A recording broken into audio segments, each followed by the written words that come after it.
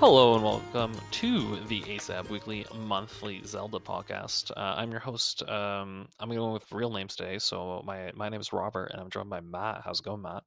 It's going well. First podcast. Yeah, first one we've ever done. We've never Yeah, done a never done. podcast of any Yeah, kind with any people before, so I'm kind of excited to see how it goes. I'm currently holding my microphone, and I feel like I'm like on NPR radio. Like I could just whisper and in like a nice soothing tone for the rest of the episode. No, I'm gonna add a welcome little more energy everyone. than that. Here we're here to talk about Breath of the Wild. Yes, Matt. Why do we choose to start with Breath of the Wild? What was our reasoning behind this here? The reason for choosing Breath of the Wild is that Tears of the Kingdom comes out, in like less than 2 weeks. So, um, and unlike a lot of Zelda games, if Breath of the Wild was coming out in 2 weeks, I wouldn't say, well, we have to do Skyward Sword. My opinions about Skyward Sword were not changed by Breath of the Wild. But Tears of the Kingdom is a direct sequel to Breath of the Wild, so uh, you know, as we play that game, we might realize, oh, this part of Breath of the Wild kind of sucked, but they fixed that. Or like, man, going through this again, I just really feel like this was a problem in Breath of the Wild. Like, and a lot of that will be covered in our eventual like coverage of Tears of the Kingdom. So doing Breath of the Wild afterwards will just be kind of repetitive. You can't I don't talk think it'd be about. repetitive, but we definitely I think it'd affect our view of Breath of the Wild, right, where it stands out. And like I It think would affect how we Mhm. talk about it, and also like anything we say about Tears of the Kingdom will be prefaced by Breath of the Wild. Yeah, it's a good starting point, I think, for a podcast. Those, by the way, so maybe I can't explain this much. The plan for the podcast is you kind of see the format as we go through this particular episode. But we're gonna do kind of a show on Breath of the Wild here. Then we're gonna do a show on Tears of the Kingdom. We're gonna call it the First Look Show. Then a month later, we'll do we'll say Tears of the Kingdom proper. And then the future of the podcast after that will start at the very first Zelda games and kind of work our way through every game. Some games will require 2 episodes to go through, especially games that there might be backstory or lore that we might want to dive into a little more. We'll do some part ones, part twos. There might be some episodes that we combine 2 games together. I'm looking at the first couple of games. Maybe we'll see. Yeah, Um, uh, spoiler alert, I'm probably not going to go through the adventure of Link. I'm probably just going to look at that stuff in passing. that's another thing. We're gonna probably have to decide what do we consider like mainline Zelda games and not, right? I Um, mean, okay, mhm. to be fair, Adventure like Legend of Zelda 2 is a mainline Zelda game. It's not a great mainline Zelda game, it, but it is, and it has its influences on the rest of the games.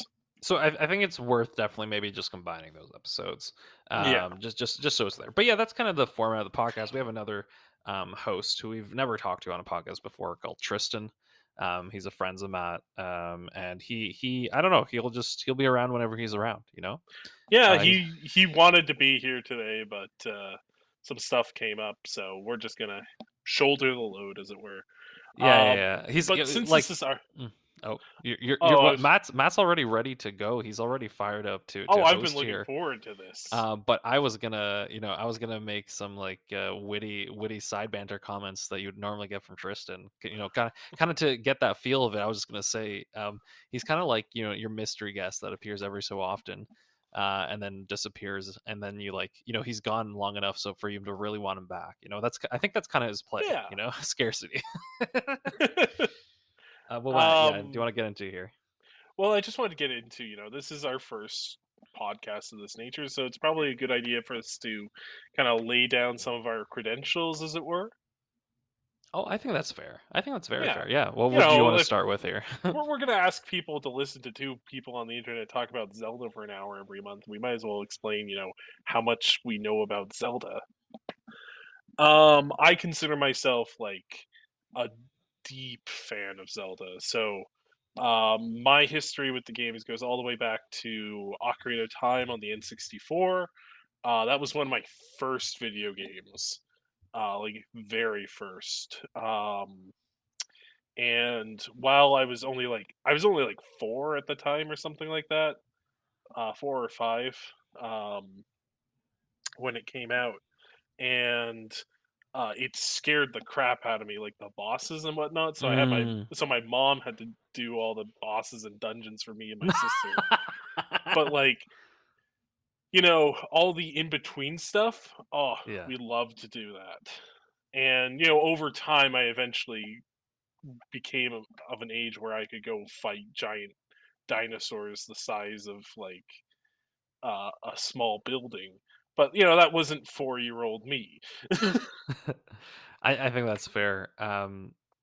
Yeah, yeah. Any kind of other tidbits? I'm sure we'll Oh, expand yeah, the of Matt course. lore here. I've I've played pretty much, I think, every single Zelda game that has come out since then, uh, to completion. Well, I think it's a good thing that we have you on the show because no one can I've tell us that played we're not researched here.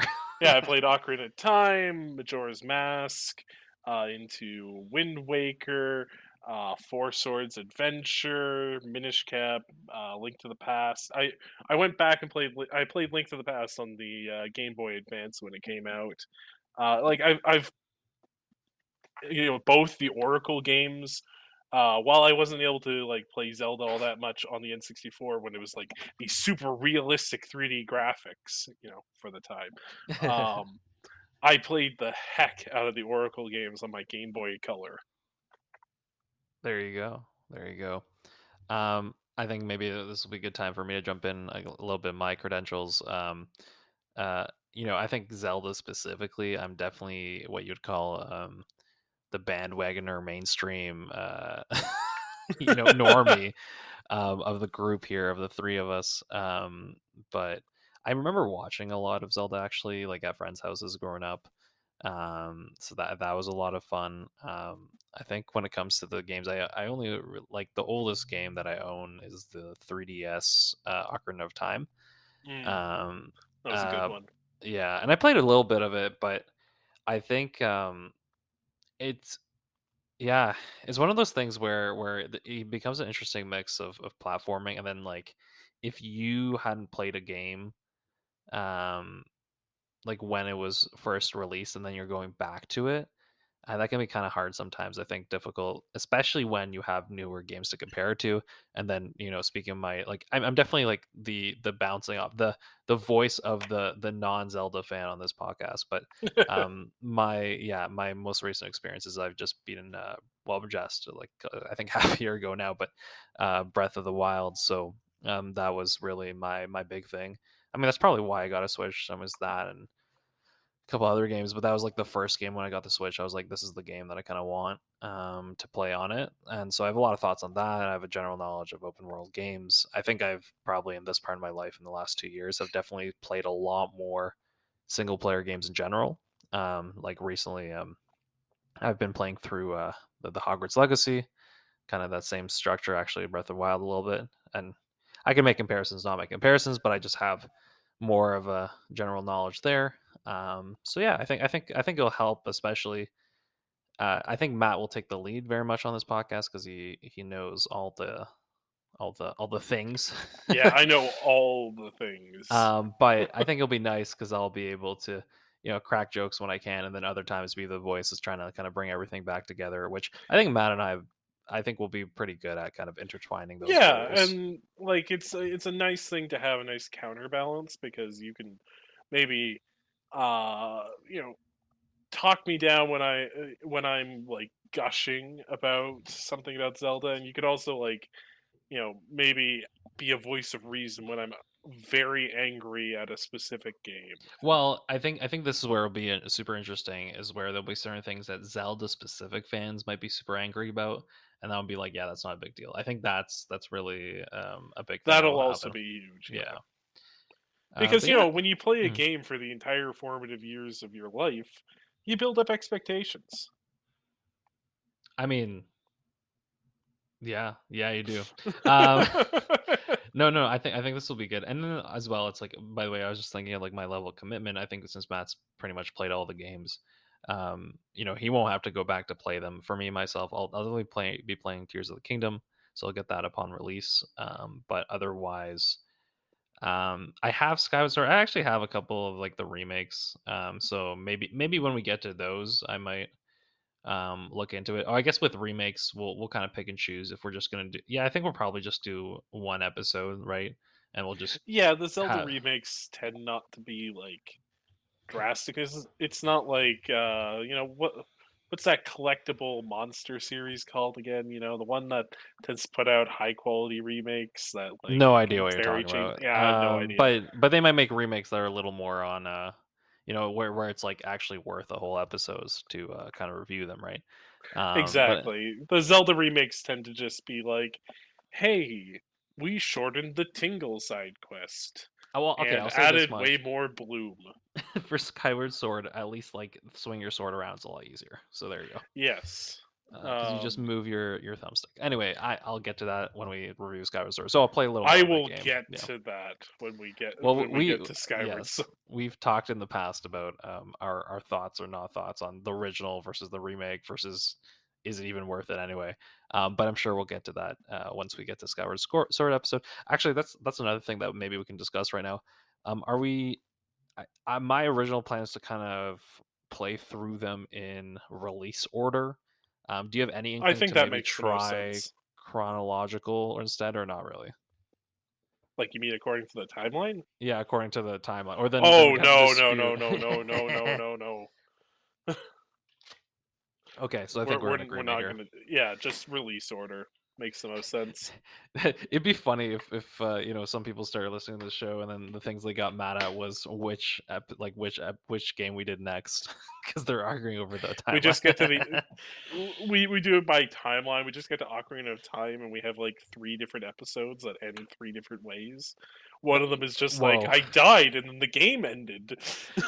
That's there's some meta commentary there. That's great. Let's get into Breath of the Wild, which I'm going to start off right at the bat, even before we talk about the game, to say that I thoroughly enjoyed my experience with the game. And yeah, I'll throw that right out the bat. Maybe I'm sure like as we go, there'll be some things we're a little more critical of. But or I I will say yes, for my initial thing, yes.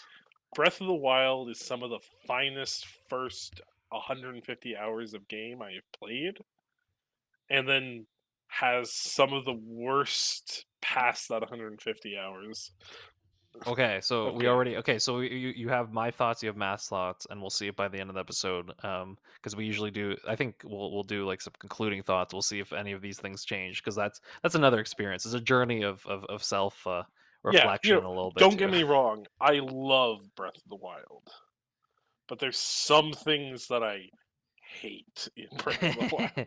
Okay, Matt, do you want to give like a little synopsis as to like the main kind of plot of the of the game, and then Sure. I'll talk about the So, mechanics after maybe a little bit. yeah, so there's honestly not a lot to go into for the story of Breath of the Wild, which is one of the problems with Breath of the Wild, uh, or one of the strengths to some people. I think a lot of it comes down to the presentation, which I wasn't a big fan of, but I'll get into that. So starting off, Link wakes up in a mysterious chamber, hearing the voice of Zelda saying he has to wake up, and then you go leave the chamber that you're in. You get a little iPad. Um, you get a big sweeping shot to the tutorial area. Go talk to an old man, do some tutorial stuff. A lot of talking to the same old man. Um, you finish the tutorial. He reveals he's actually the ghost of the king of Hyrule. Zelda's locked in mortal combat for the last 100 years with Ganon. Um, and you've been in like a recuperation coma for the last century, and you need to go kill Ganon, save her. Um, that's the basic plot. Uh, Really, the absolute base of the plot, because you this is a legitimate playthrough, is you then go to Hyrule Castle, save Zelda, and then the game ends. Um, Now, there's a lot more story that you can find in the world through the form of these memories, where you kind of like you have a picture. and you have to go find where that picture was taken, and then you'll find a memory there, and you can watch a cutscene that happened in the past. Basically, Link was a Hyrulean knight assigned to guard Zelda. Zelda in this game is far less confident than she is in other iterations. I She's they listen, I'm not saying they were like, "Okay, we're doing this new, whole new world, open world style game. When it comes to the plot, we're gonna do um, kn knight in shining armor saves the princess and defeats the big bad." yeah. Um, but yeah, no, the Zelda in this game, she's far less confident than she normally is. She's having trouble tapping into her like Zelda powers. She's trying to live up to these expectations. Zelda actually has like a lot of character that is developed in these cutscenes, That's true, actually, and which and, is and growth, right? Like in as a character itself, yeah, too. it's kind of weird because you would think that like these are Link's memories. We're going to find more about Link, but it's all Zelda's character development. Zelda is honestly the protagonist of Breath of the Wild. Isn't Zelda protagonist of every game, though? No, I'm just being facetious there. yeah, Well, it's in no. the title. Like Link is always historically mute. His name Link. I don't think it was originally the idea behind his name, but like all it has kind of become like uh this idea that Link is supposed to mean like he's the link between the player and the world. And Um, the past and the future, and then this continued reincarnations happening throughout the whole of the stories. yeah, but like no, like they say like the origin of his name is that like it's supposed to represent how he's a stand-in for the person playing the game. He is Mhm. our link to that world. Um, but like other games have a lot more development for Link. We're kind of in a start this game in like an immediate in media res. Like Link's already had his development. He just kind of got knocked out for a century and needs to go pick up his stuff. And Well, then yeah, what I'm curious about, just like I'm just gonna stop right here because I have this question for you. For someone who like went into this game kind of a little less kind of clear on the lore of the game, do you feel like this portrayal of Link and this portrayal of Zelda would be like a good enough kind of initiation into the world? Like this is a lot of the other incarnations of I would Zelda. say Mhm. Link is a good introduction to other versions of Link. Like I say, he doesn't get a lot of development, but he basically just starts the game as like end of game Link would be in like any other setting. He's Uh, endgame Link. yeah, because normally a Zelda game starts with like Link in his pastoral life before the crisis happens, and he goes and steps up and becomes a hero and inherits the Triforce of Courage and defeats Ganon. Mhm. We actually don't learn how Link became like the chosen hero in Breath of the Wild. He just kind of like Zelda's just like, yeah, this is Link. He's already the chosen hero, and I'm mad because like I'm trying to live up my expectations, and this guy does it effortlessly. Like Link doesn't have any growth in this game. Well, I mean, because I'm gonna like throw out this argument. This is like and this is just a general like single player argument. Is the creating this somewhat blank slate that you put yourself into, right? Like that's, it's literally anime 101. Like, Oh yeah, you know what I no, mean? no. Like that's what I was saying earlier. That's what Link normally is. It's just Breath of the Wild kind of takes it a step further. So normally in Zelda games, Link kind of develops into being a hero, and Zelda's already this like sage power, and like she has all these mystical abilities. They kind of flip the script in Breath of the Wild a little bit, where Zelda has all this development to like figure out herself and tap into her power and build her self confidence and whatnot. While Link just starts out the hero of ages and he's fine. Well, um, yeah, yeah. Keep going. Oh, it's like mhm. to answer. I'm just answering your question on like, is this a good starting point? Yes and no. You get a good idea of like what Link is in the final incarnation. You get a little glimpse on how Zelda normally operates. I actually really like this Zelda. because we get to see more of her development. Skyward Mm. Sword does a similar kind of thing, trying to have some more development for Zelda, and we'll get into that when we talk about that game. But yeah, so like Zelda's a very different here than how she's normally portrayed. Um, but yeah, through the cutscenes, you find out about like these various different champions, one from each of the races. The Rito, the Gorons, the Gerudo, and the Zora. Um, and you go and they were all basically 100 years ago. The Kingdom of Hyrule excavated all these like robots that were used in the past age to defeat Ganon, because Zelda's just like, well, I can't tap into my divine power, but I'm a huge nerd and I can like archaeology my way out of this problem. Um, and they have these like giant divine beasts, which are these like giant lumbering animal robots with lasers, that could be used to defeat Ganon. Unfortunately, when Ganon comes back, he just like mind controls all the robots and destroys Hyrule, and that kind of causes a little bit of angst to Zelda. We don't see a lot of it because again, it's just a flashback. Um, and so we learn what happened in the past. We learn about the champions. We avenge their deaths. We conquer the divine beasts and purge them of Ganon's corruption. We go to Hyrule Castle. We fight our way through the hordes of enemies there. Really epic sequence, by the way. We'll get to that. We go, we fight Ganon. The divine beasts fire their lasers at him, obliterating half his HP. We fight him. Then there's a big thing in a field with a giant shadow boar. We'll get to that uh, in the gameplay section. Um, we take that down. Zelda says, we did it, and the game ends. Yeah, and I mean, Honest. yeah, yeah. What are your thoughts, Matt? What are your So honest thoughts my here? my overall thoughts on the story is that it's an interesting attempt to fix like the problem with an open world game with a story, which like a lot of people often, with The Witcher 3, for example, people are like, "Oh yeah, I'm off playing Gwent while my daughter's still missing. This is ludonarrative dissonance." But like I don't think it was a I don't think it was a perfect solution to the problem of open world and storytelling. Because if you don't view the memories in order, they can be a bit disjointed and random. And um, also, the memories are just more interesting than the plot that's happening in the actual game.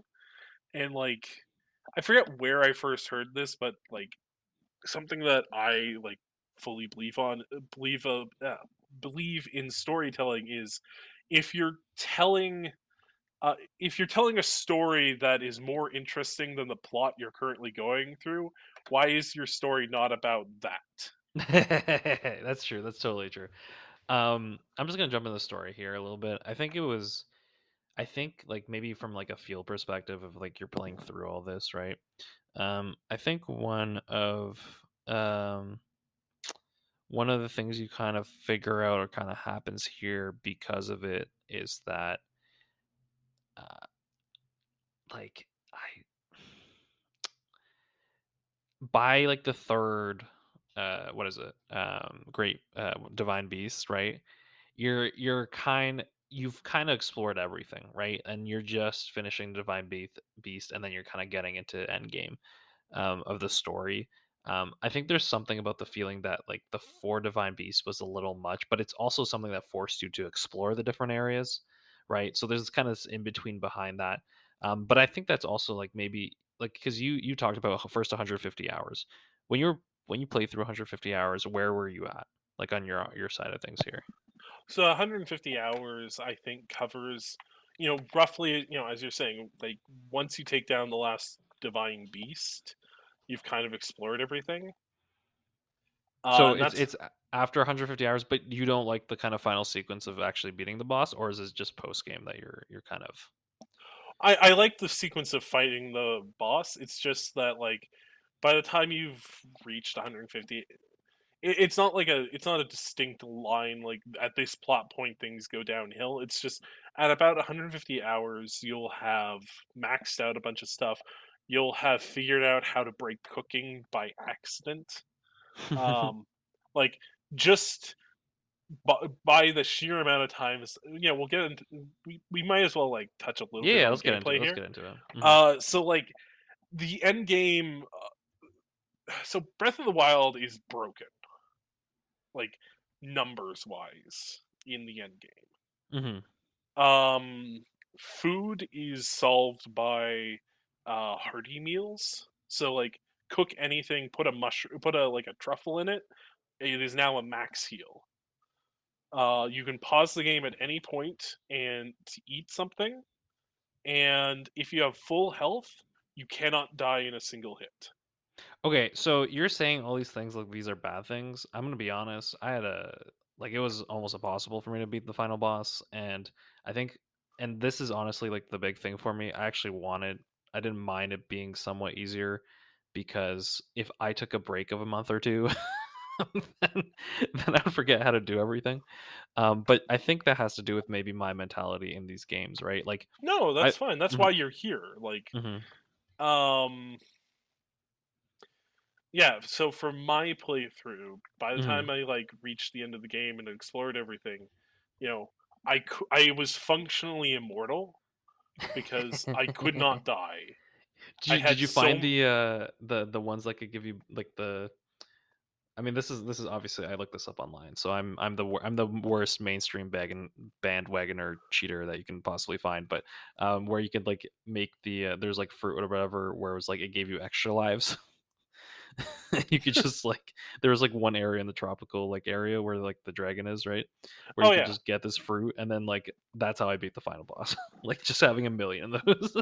Oh no, I didn't have those. As I was saying before, like, if you put like a truffle or anything that would make a meal into a hearty meal increases So your so you just max. had a bunch of that, so you just kept healing essentially Yeah, as you because played if that, you're yeah, at yeah. full health, you can't.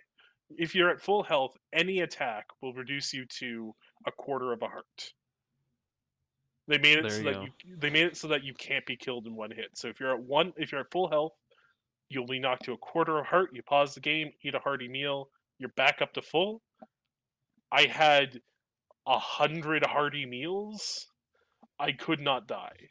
Okay, so my theory is this is where you made your mistake here. All right, you have to go in with not enough of everything, and be like, because I'm unprepared, now I have a fun time, fun challenge. Well, like that. I mean, that's the problem because the game is all about like make sure you're prepared. Take time to like cook yourself meals and like they have all these mechanics in place to have you like collecting all this stuff and like make sure you're brewing potions and whatnot. And if you engage with those systems, the game breaks.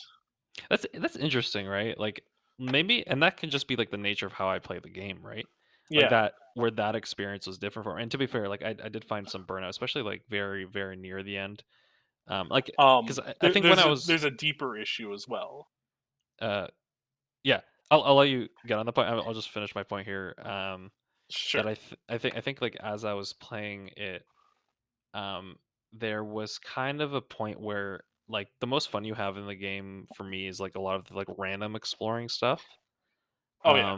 But there's a certain point where you've discovered a lot of the map where you don't get to enjoy that as much. You know? Yeah, like these all happened around the same time to me, which is why I say like first 150 hours, brilliant. And then it just fell off a cliff for me because I ran out of stuff on the overworld that I was just like, I can go there next. I haven't seen anything there. And then I'm trying to find stuff, but it's like, nope, found that, found that, found that, found that. And I don't want to pull up a guide. I don't want to like try to go through things like that.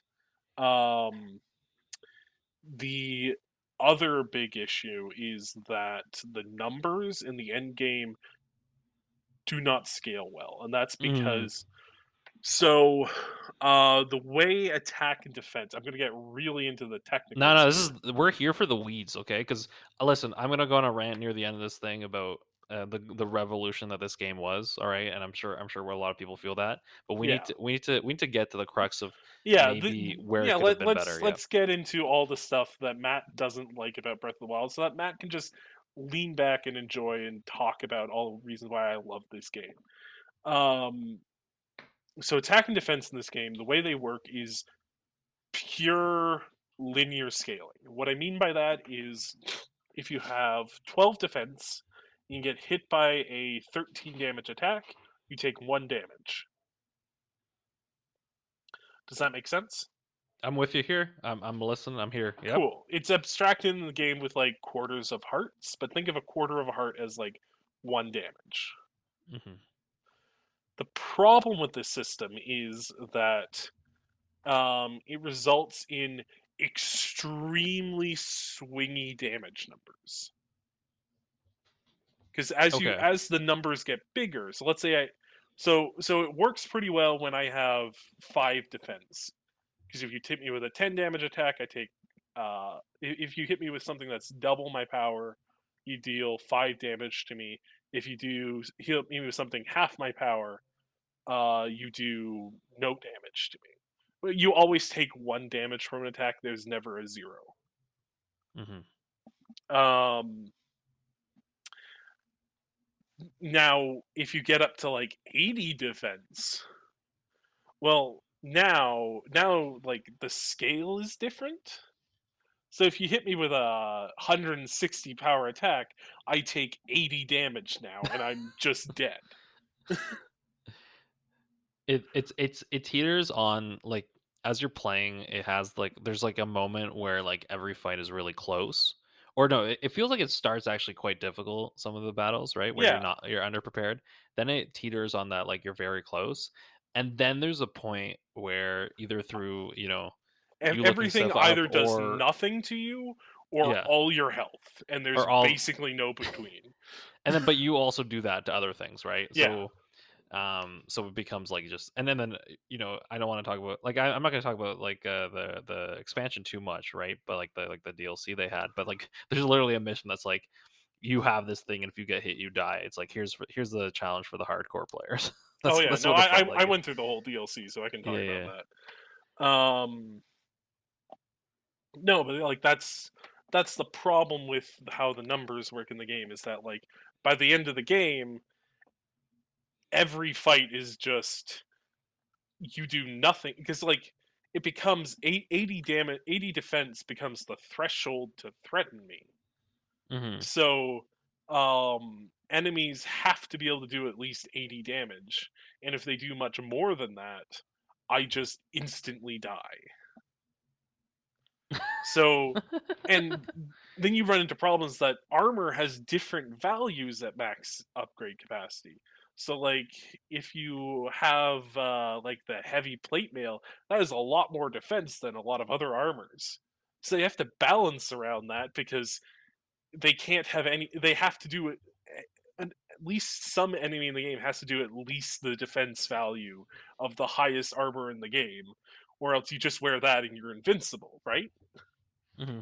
But if you're wearing not that best armor, a difference of 10 uh, damage is like significant now. And so okay, so maybe with all this explanation, right? So your yeah, your big thing is that this whole system essentially becomes broken at that point, where you can't Yeah, really play the game that it was kind of meant to be played. yeah. It just becomes like, um, and like certain white. I think white is the highest level of enemy, if I remember correctly. Hmm. Certain white tier enemies just take insane amounts of damage to take down, which gets us into durability. Uh, because now so like the idea behind the durability system which works in the early game again great 151st hours is that I have these weapons but like to force me to cycle through things and seek new weapons out they break after a point so I have this fun gameplay as I'm like using these weapons and I'm constantly swapping them out for pretty decent replacements all the time Hmm. but then you get into the end game and you've got like all these high end enemies going around and you cannot kill a Lionel with a stick. um Bombs do great damage at the start of the game, but they never scale, so Oh, 100%. they Those do are nothing done. against high-end Just enemies. done by the end. You can drop crates on enemies, and, like, that works in the early game, it doesn't scale into the end game. By the end of the game, you need these high-end weapons, but they break all the time, so, like, you don't want to use them against the white enemies that they're designed to fight against, because you can use, like, maybe you can kill maybe, like, one of them with them, but you want those to kill the Lynels, uh, and it just becomes this, like, massive arms race to, like, try to find weapons you can use to kill stuff, um, because all your good stuff breaks all the time against the massive enemy HP pools. And, like, at that point in the game, you don't outside of, like, Lynels or other enemies that have, like, rare drops that you need to upgrade your armor if you're still doing that. By this point, you're probably set into whatever armor you're using. Um, you don't need freaking Bokoblin drops anymore. Why would I ever kill a white Bokoblin? I just to add, since you kind of touched upon it here with the armor, I think there's a weird thing that happens in this game as well, where what you want to wear versus what's like the most effective thing to wear, you can't really you can't really do that. And I mean, Oh, yeah, I guess it's part of the game is to kind of like switch depending on environment, right? Obviously, like the swimming armor and all that. and the climbing armor was The another climbing big armor one. and stuff. So I don't mind that, but I think there is something that would have been nice, especially like from a customizable point of view, that you could look into. Yeah, essentially look into um, just being Yeah, like, able I think to at the choose end of your the armor. game Hmm. I think at the end of the game, I had, like, fully upgraded, like, ancient chest piece and, like, legs and then, like, a diamond circlet, because Hmm. I hated the look of the ancient helmets. They look so bad. And, I was wearing that just to, like, have a lot of defense and, like, um yeah, so, honestly, like, the game just doesn't really scale well into the end game, and to kind of touch on the final boss a little bit, the final boss doesn't scale well into the end game. Uh, I enjoyed the final boss fight, and I empathize with you that like you had a lot of trouble with it. But Hmm. like Ganon, as he exists, is on a teeter totter between like uh impossible and easy to handle. Gotcha.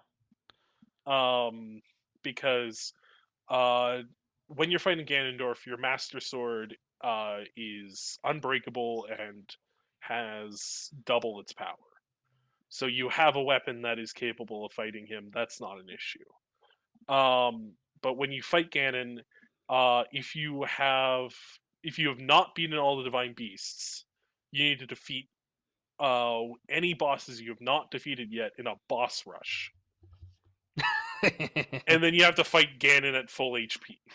And did you If manage you've to do that, Matt? Did you just not fight all the divine beasts? Did you run No, I right did up all the there? divine beasts. Like I went my way through and defeated all the divine beasts and had a really epic time storming the castle on a motorcycle. Um, but the opposite of uh, Hell Grind Death Rush is um, you fight Ganon at half HP because if you've defeated all the divine beasts, you don't have to fight any of the bosses again. You just go straight to the Ganon boss fight. The divine beasts all fire a laser at him and take off half his HP bar for you. So like it's kind of insane. Like you just kind like it's either like this boss rush and then a full HP Ganon or half HP Ganon. There's no middle ground between these two positions. And I It's find like yeah, and I think you've made like probably the fair point, right? And I think beyond all this, there's a certain part of me that feels like they specifically they specifically did not focus on that part of the game. And like I no, know they if that did makes not. sense. It's like this was secondary for the whole game, like the whole kind of premise of the game itself, for better or Oh, worse. absolutely. Yeah. Absolutely. And now we can get into that a little bit if you Yeah, want. wanna get into that a But bit? Yeah. yeah, I think oh, well, let me just cover one more Mhm. thing to be negative about.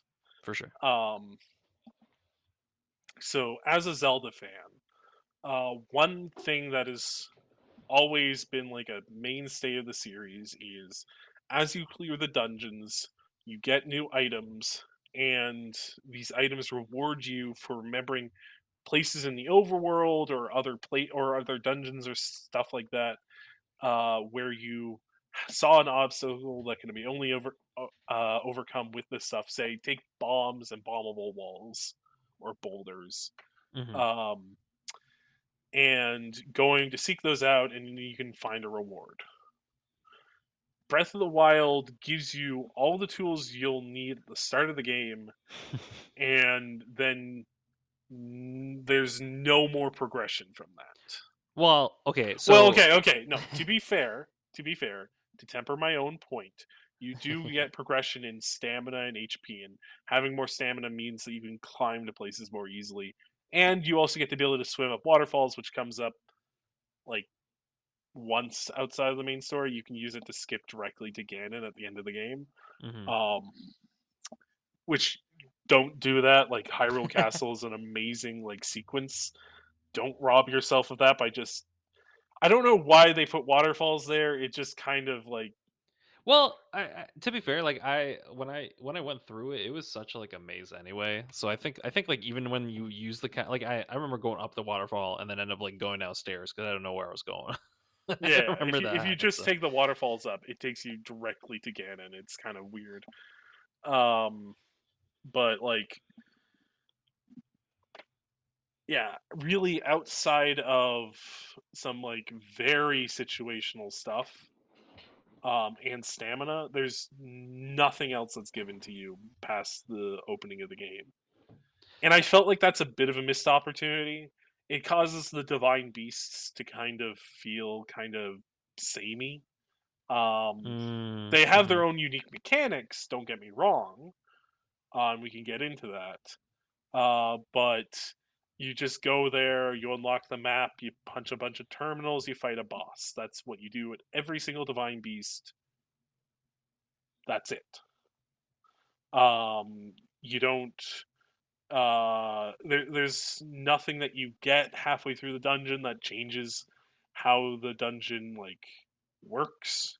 You're just linearly progressing through the dungeon, um for most of them. Like the elephant, I think, has a couple is mostly just like a couple dissociated puzzle rooms that you just like you solve this one, get that terminal, solve this one, get that terminal. Meanwhile, the camel is this like long drawn out sequence that you solve this puzzle to get power there, that gets you this terminal, that but getting power there means you can get power here to get this terminal. Like It's one of those things where like once you beat one or two, you're kind of good. You know, like yeah, even if like they they're don't really different, you're change. yeah, yeah, yeah. They change, but not in the ways that I like would like to see. You know, you Mhm. contrast it, and we'll get into these in the other games. Of like, let's take Twilight Princess for example, where like one time you're going through a mansion hunting for um, potion ingredients for a Yeti. Another dungeon, you're in this castle in the sky, like zip lining around like Spider Man, fighting a dragon. Um, the Temple of Time, you go all the way up to the top to then escort a statue all the way back down to the bottom. Um, even the bosses in Breath of the Wild all are just like, you know, Wind Blight Ganon and Water Blight Ganon. Um, it's stun the boss, figure out the way to stun the boss and hit them. Um, Mhm. and a lot of the time you can just stun them by shooting them in the eye. Like they all have that weakness. Or they do more damage, like the eye does like significantly more damage. You kind of figure that Yeah. out. Yeah. Yeah. Yeah. Um you never like they have this whole mechanic to like change the dungeon using your map, which is a little clunky, but like I still appreciated it, but it never factors into the boss fight. No, of Like course. there's no sequence in Waterblight Ganon where I need to direct the water flow of the dungeon. Um And I feel like that's just it just it's not as satisfying as Zelda dungeons, which often like the boss feels like a final exam on what the dungeon's been teaching you. Mm, Like the dungeon will give you a tool, teach you how to use that tool, and then give you a boss fight where you then have to like use that tool to defeat the boss. Can you recognize when you need to use this tool to beat the boss? yeah. And I think we've kind of gone on this long enough a little bit here. Yeah, But it's just one of those things where I think where a lot of people like really appreciate this game is all the stuff outside of the boss fights, and I'm kind of there too. yeah, Like yeah. in a lot of the times, like any of the kind of main story, like even the challenging bosses, or like the ones that were challenging for me, I with this game, like this was meant to be kind of my like relaxed game, quote unquote. So it when like there were times where it kind of felt like, okay, I need to beat this boss to kind of keep the game moving, and I don't care to beat this boss. Like I'd rather just be exploring or doing some Yeah, other yeah. stuff. No, I don't mean like they're not challenging. I just wanted diversity. Oh no, because it's like if they and I think one thing that they did well, like if I can say, is that they at least were able to make it feel like the pre like the mission, the kind of we'll say the world building, maybe that's the right word, of the things happening before you actually get the boss is probably the more interesting thing part, For the right? most part. Like For the where most they part. build some characters or you have the different like cultures kind of shown or the different I don't species, I right? to this day I don't think the Rito village was like finished. It just felt like, "Here's your tutorial." Like, you know what I mean? Like, Yeah, it it's just like you get to the Rito village and they're just like, there's a big spooky bird mech in the sky. Like, oh, how is that affecting you? Like the Zora in a perpetual like rainstorm and the desert's having sandstorms constantly blowing in, like and and the then, like, compare that. volcanoes going Mhm. nuts. What's going on in the mountains? Oh, nothing really. Like, there's this one weird guy who's kind of annoyed about it, and you go talk to the one weird guy, and he's just like, "I don't know, can you hit 5 targets in 17 minutes?" And you're like, "Yeah." And he's just like, I "I should have believed in you. Let's go." I did like the target challenge, though, to be fair. I actually really like that, but you're right, the rest of it's kinda, ugh. But I I don't did know like if I'm, like, just really good at video games, but that took me, like, I you know what it is, 15 Matt? seconds. I think maybe because like this is where like kind of speaking a little bit to my experience, right? Like I played a lot of like quote unquote esports games, you know what I mean? For Yeah, the last greater bit here of time in my life, and I think there's like a very different skill that if you're someone who's played a lot of these single player games, like you're just so used to certain formats. that's fair. And I think what Zelda does is for those who play kind of single player games, like it's relatively easier. Like you're kind of just you know what to do exactly. Like, and this is where I'll do my analogy to the other single player game that I've been playing a little bit, Hogwarts Legacy, right? Where in Hogwarts Legacy, it felt like, oh, this feels like an homage to every single player game ever made. You know what I mean? Like we're just gonna That's fair. take all the things that people do in single player games, like open world but also single player games, and we'll just have them, like just in the game, um, and where like it has that feel, and then when you're playing Zelda, it's like it has that feel, but it also has like a little bit of easy mode in there as well because I think it's trying to create a more relaxed atmosphere, but it's you have to create novelty because you can repeat the same, like relative process, but there has to be something that's bringing the person where it's like, oh, I'm not just doing this repetitive task, right? That's fair. Well, difficulty of the target aside, Hmm. you then just immediately launch into the Divine Beast like access mission, then you just do the Divine Beast. Hmm. Like all of the other regions have these like long side It feels like quests. Endgame. They know you're ready to go to Endgame because Yeah, I did that mission last. every other one has these like long sequences where you need to like go and do these things to like get the gear necessary. This one you like go talk to a guy, do a target practice, and he's immediately ready to take you there. And you're like, I've barely like the mountain was like my least explored area when I was done the game because like I just got there and I finished the divine beast in like 10 minutes. Well, not sorry, I finished getting to the divine beast in 10 minutes. That's what I meant to say. And I was just kind of like, Huh. So I don't. I think similar to like how the end of the game wasn't their real like focus. I don't think the Reno like plot line Yeah, was yeah. finished. And I think that's the thing too, is like when you start making these open world games, like you Scope can kind of get away from you. scope can get away from you, and like time to create stuff can get away from you, right? Like you're with an open world game, you're kind of like expected for people to play it to 100 to 200 hours. Like that's kind of probably expected, right? Unlike Yeah, some other games that might be a lot shorter, right? Like 30-hour, like 40-hour games, which I think is probably actually pretty standard for some AAA games, that time length. But I think as soon as you do open world, you really get into the conundrum of like, okay, there's more stuff, but does that actually make the game better or not, right? yeah, And there's the other thing where like there's probably some, and like for instance, like the labyrinths on the edge of the maps and stuff. Like there's some stuff where I feel like, oh, this feels like more work has been put into this, but it's not part of the main thing. You know what I mean? yeah. I Hmm. love the labyrinths and like honestly, okay, I'm done being negative. Yeah, let's I've let's had go my to 35-minute rant. closing positive time.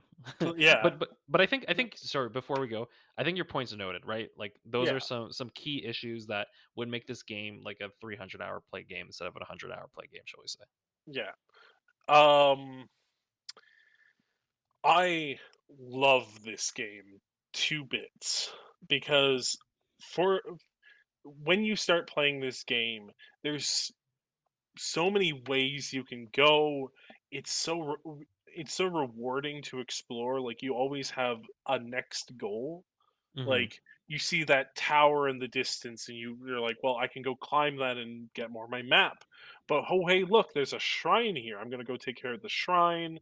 Um, this bird is like singing a riddle. I can take care of that, and you always have that tower on the horizon. You're like, "Well, I can go climb that," and then like every tower has like this uniqueness about it, like that you need to like solve a different puzzle.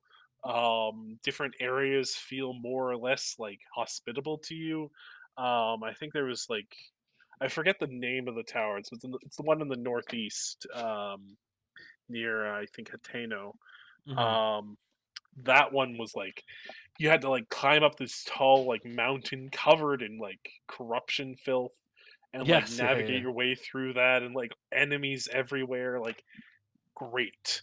Um, Going to the Zoro domain and like the rain is constantly happening and when it's raining you can't climb anything so you have to like go through this like long sequence of like uh being ambushed by monsters constantly. It's this huge gauntlet and you can't get out of it.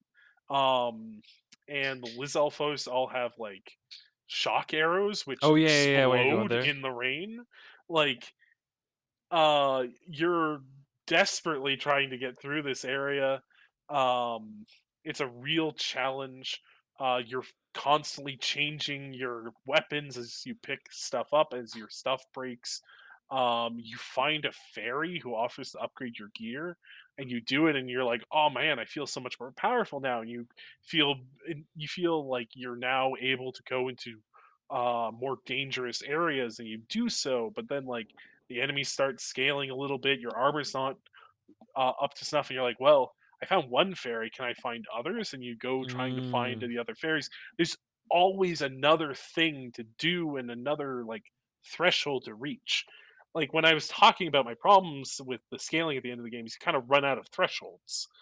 Um, but like for the first 150 hours, like there's always something else, some new threshold to achieve, something else to get, and like completing the divine beasts, you get like a hero power that recharges on a time limit, and some of these are quite powerful. Um, th- they don't contradict my point earlier about like not really getting anything else to interact with the world, because they tend to either be like combat focused or, with the one exception, Rivali's Gale, uh, honestly kind of breaking the game. um, but like I would have thought going into this game, I would put a lot of my spirit orbs into getting heart containers, but early on, like I got to a reasonable number of hearts, and then I just put everything into stamina. And that Because and do you, yeah, like So that was a fun thing discovering you could switch your heart to the stamina back and forth. Oh, yeah. Because I did I that to use get the sword, right? yeah, same. I think everyone does. Because it was just like, "Oh, yeah, I'm gonna get this many hearts." I'm not doing that many, of those, temple missions. Yeah. Um, I can sacrifice some of my stamina for 10 minutes.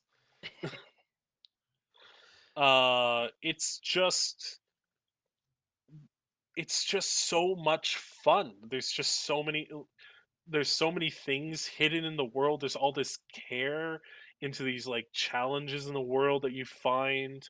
Um, Even when you're jaded and on the, like, high level of play that you might have reached, you can still go to that, I can't believe I forgot its name, but it's the island where, like, you You have can't to use any lose of everything. Yeah, yeah, yeah. yeah, yeah. And, like, that's so refreshing. It's like you're starting the game over again and, like, like, when you start the game, like, every fight you're going in, like, "How can I get, like, an advantage here?" Because, you're fragile like, Link is the most fragile he's ever been, uh, in any Zelda game at the start of Breath of the Wild. Mhm. He's incredibly fragile. He has no equipment. Arrows are a premium. Um so you're like really scrappy in the early game. You're like trying and like this is when bombs and explosives and dropping things on enemies like still works. So you're doing that and you can do it to get like the advantage you need to come out on top and it's wonderful. And I think all these things is just like I just remember going through this game and like even from the very first like beginning moments of the game when you kind of see the world, I think the way they kind of designed the cave, like just that start makes this game feel so expansive. Yeah. Like the first I look as you kind love of go the out, gr- the Great Plateau is wonderful because it feels huge. And then Hmm. like by the end of the game, you can't. It's you struggle to find it on the map. It's so small. Everything is hard to find by the end of the game. I feel sometimes. Um, like the Great Plateau, and I love the temperature system in the game because you'll find a biome that you can't like really get far into because you don't have the equipment. So you start trying to figure out where you can get the equipment to do this. Hmm. And uh, I love Death Mountain because the puzzle of trying to figure out how to get into Death Mountain without incinerating is great. I remember that. Yep. Because like I think you needed to go to a one of the horse stations that was just outside the periphery to get the heat resist potion.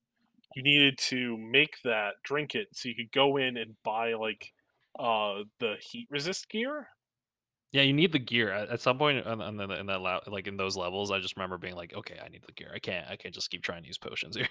Yeah, yeah. So you had to like track down the gear, and like not all of it was for sale. You had to find a guy who was willing to sell you the helmet for like Hmm. I think 20 lizards. So you're Yep. on this like time limit trying to get all these lizards. But I think it's also like, yeah, it's also the best part of the game. The fact that you get all these like random. I think maybe there's like random mini moments you remember in this game, right? Story aside, you get a lot of things that are like, oh, this is just like a clever side thing that's happening that I'm really enjoying, and it's created through the mechanics of the game as opposed to maybe the story in the game, right? What Yeah, keeps you in this game is the constant kind of feeling of wonder or the feeling of ridiculousness sometimes, but where the challenges come from places you don't expect. I think they do that very well, where like little puzzles, like unlike what we'll say maybe like in a lot of other Zeldas where like the puzzles are very clear sometimes, yeah, the creativity with which you can solve a lot of these puzzles or like ways you can get it kind of feels like you're breaking the game, but like it's kind of intended. There should be like three or four ways sometimes to get through certain parts. yeah. So I like The all that. puzzles are a bit looser. I Hmm. wouldn't say that all the puzzles in previous Zelda games are entirely clear how to solve. Hmm. Like the Earth Temple basement in Wind Waker will live on in my head. You have it's like this half an hour long mirror puzzle. Amazing. Like, the entire floor is just a giant mirror puzzle. So you have to, like, do it backwards as well, or is it just the reflections? Well, like, it's reflect you have to, like, reflect a beam of light Oh, through yes, the yes. Okay, entire, okay. like, floor to Amazing. get the boss key. It's this giant puzzle. I remember, like, going through that, and it's just it's it's a lot. I think that's fair that you can say it's a lot. But yeah, no, like, the shrines in this game are great. There's some criticisms that others have levied against the shrines for kind of, like, some of them aren't nearly as fulfilling as others, and, like, I kinda get that, but at the same time, I was always, like, excited to find, like, a new shrine and go through the puzzle, and even if it wasn't, like, something revolutionary, it still felt like a satisfying little, like, bite Blip. of content. Mhm. Little change of pace, you know? Um, yeah. No, I think Uh, that's fair. I yeah, if I could I kinda give my, like, yeah, sure. final thoughts here on this game?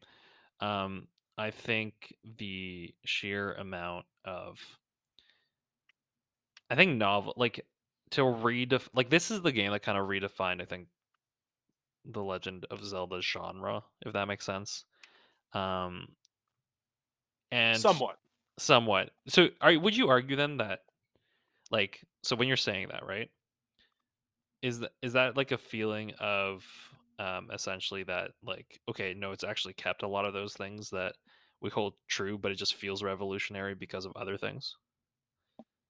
I say somewhat because, like, um, they have, with the remake of, Link's Awakening, for example, Mhm. they have kind of revisited the idea of the old formula, and I do think there's a lot of Zelda fans who would be kind of sad Mhm. if Breath of the Wild became the new, like, forever genre of Format. Zelda. Yeah, yeah, yeah. But Um, that's the tough thing, like, that they're really face like, that's the thing that this is game has kinda created, right? Where you have to now fight between, "Okay, we've created all this, like, mainstream, quote, unquote, Nintendo appeal," shall we say. I Um think yeah, I think Tears of the Kingdom is really going to be, like, this big watershed moment Mhm. because it's either going to so, like, a lot of the stuff I touched on today with, like, my complaints about the story and the bosses and the dungeons, in particular, those were a lot of the highlights of the old Zelda games. Mhm. Um, and if Tears of the Kingdom just doesn't reintroduce some of those elements, and to be fair, from the latest trailer, it seems like it has reintroduced a lot of these elements. Like, you see these big boss enemies that are unique, I assume. I don't know, maybe we fight like 4 Gleeoks in this game, but, we see Gleeok in the trailer, we see, there was this other, like, sky serpent thing, there's there seems to be more, like, big spectacle fights and bosses in Tears of the Kingdom, and the possibility of, like, more, to borrow an MMO term, content, like a dungeon, which is, like, Mhm. segmented from the open world in some way. Um, if they, like, build on that and reintroduce some of those elements, then I don't think Zelda fans will complain if this is the new format. It's just if It feels like all minimization. those are gone, right? Yeah, if it continues on the track of removing those, which I don't think from what we see in Tears of the Kingdom it is doing. I'm just speaking in theoretical. Mhm. If it did remove those, then I think Zelda fans would be a bit upset, like that this is the direction of the series. But overall, like Breath of the Wild is such a revolution in like open world design and player freedom and mechanic sandbox and whatnot that I don't think it would be a bad thing if this style of play continued because it's such a it's a it's a breath a fresh earth. Got him. I was just gonna say, like to that point, I think like what you might lose though, if it becomes more like some of the older games, is some of those new fans, right? So that's kind of It's the balance the that in they have between. to hit. And I will say to this fact, like the reality is, I don't think I ever would have really gone into Zelda if it wasn't for this game, right? That's Like fair. without Breath of the Wild, I wouldn't even be interested in doing this particular show. I'm gonna be honest, right? Like because I'd be like, oh, that's cool. I played a couple of the games a little bit, right? But it was nothing I grew up on, and I think on top of it, um, none of those other games necessarily stuck out to me, Yeah. perhaps. And then I can't get in. Like now, I've watched enough, map have videos about the lore that there's that there's that other element that I'm into, right? But I don't think I would have even started kind of wading my way into that if it wasn't for the Breath of the Wild game. So that's kind of where it stands for me. Like to me, it was like not just a fun Zelda game, but a fun game. And probably one of the first like open world games I can quote unquote say I beat, right? Yeah. So I think that has a lot to do with my enjoyment of it and that Yeah. exploration. And probably, mhm. I can't speak for all Zelda fans, but I don't think I would advocate for like going all the way back to going back all the way back to Twilight Princess, despite how much I adore Twilight Princess, and we will get into that. Twilight Princess is my diamond and pearl. Uh, oh wait, sorry, we haven't done another podcast. So what am I talking about? Yeah. What are you talking about? I will say there is something to like maybe there'll be that split, like a certain Pocket Monster game, where like maybe at some point they'll have to be like, okay, this is like the hardcore Zelda game, and like this is the next open world installation. I mean, So like Mario does it.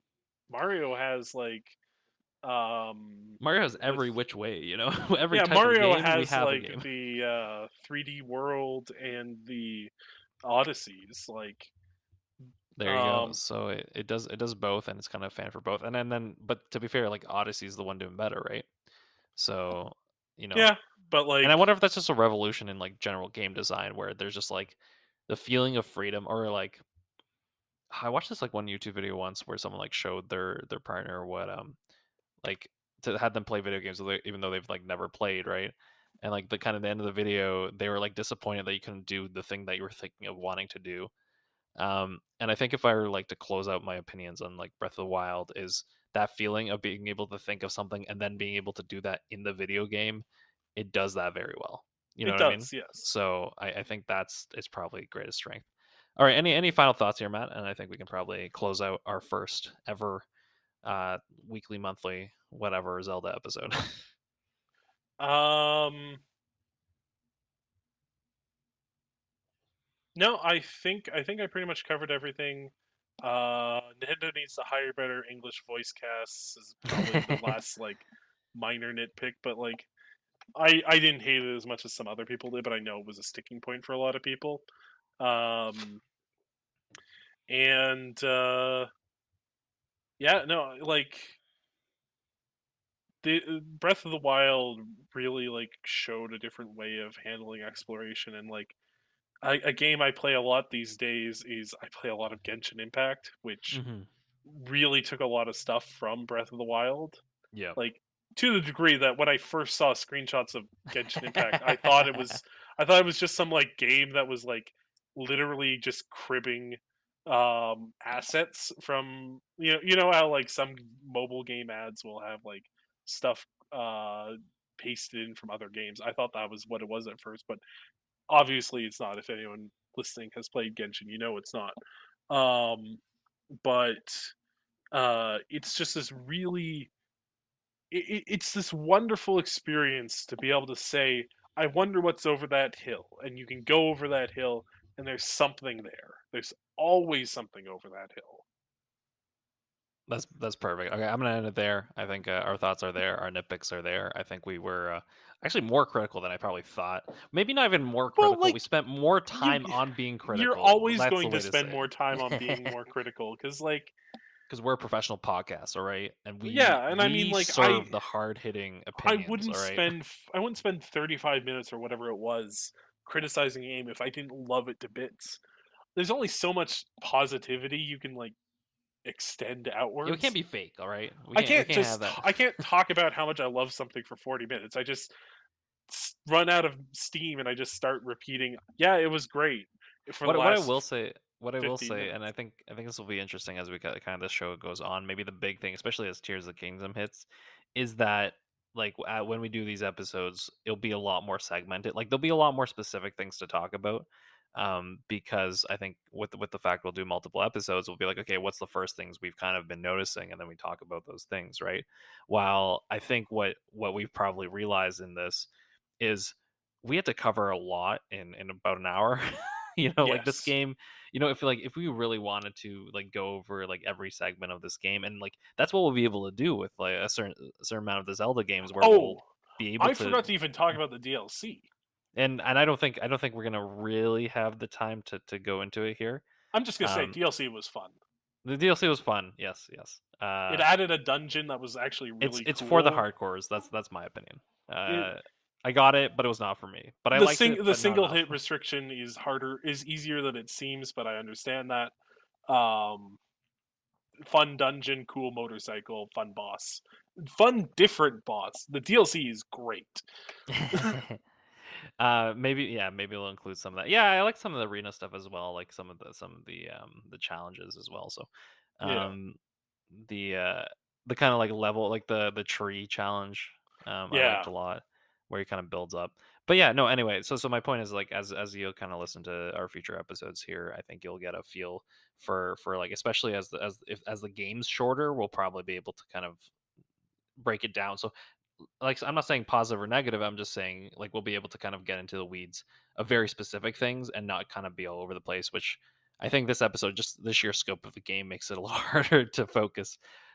You have like a general commentary, but it's not. We don't have the time to be like, okay, let's talk about the first 10 hours, and then now let's talk about the next 10 hours. We yeah. don't Of really have course. that. Or like let's talk about each divine beast individually, and break down what we think of the whole plot from beginning to end there. So maybe I don't know. Maybe if I think we'll take take us long enough that we probably won't go back to it. But maybe one day we'll revisit this game. Maybe we'll visit this game after we've kind of completely played through Tears of the Kingdom, and then see if our thoughts have changed. That might be interesting. Yeah. Um, I mean, I didn't do that on another show with a similar format. No. Anyway, from Matt, myself, and Tristan, who's here, if not In actually, at spirit. least in spirit, we'll see y'all next time. Bye. See ya.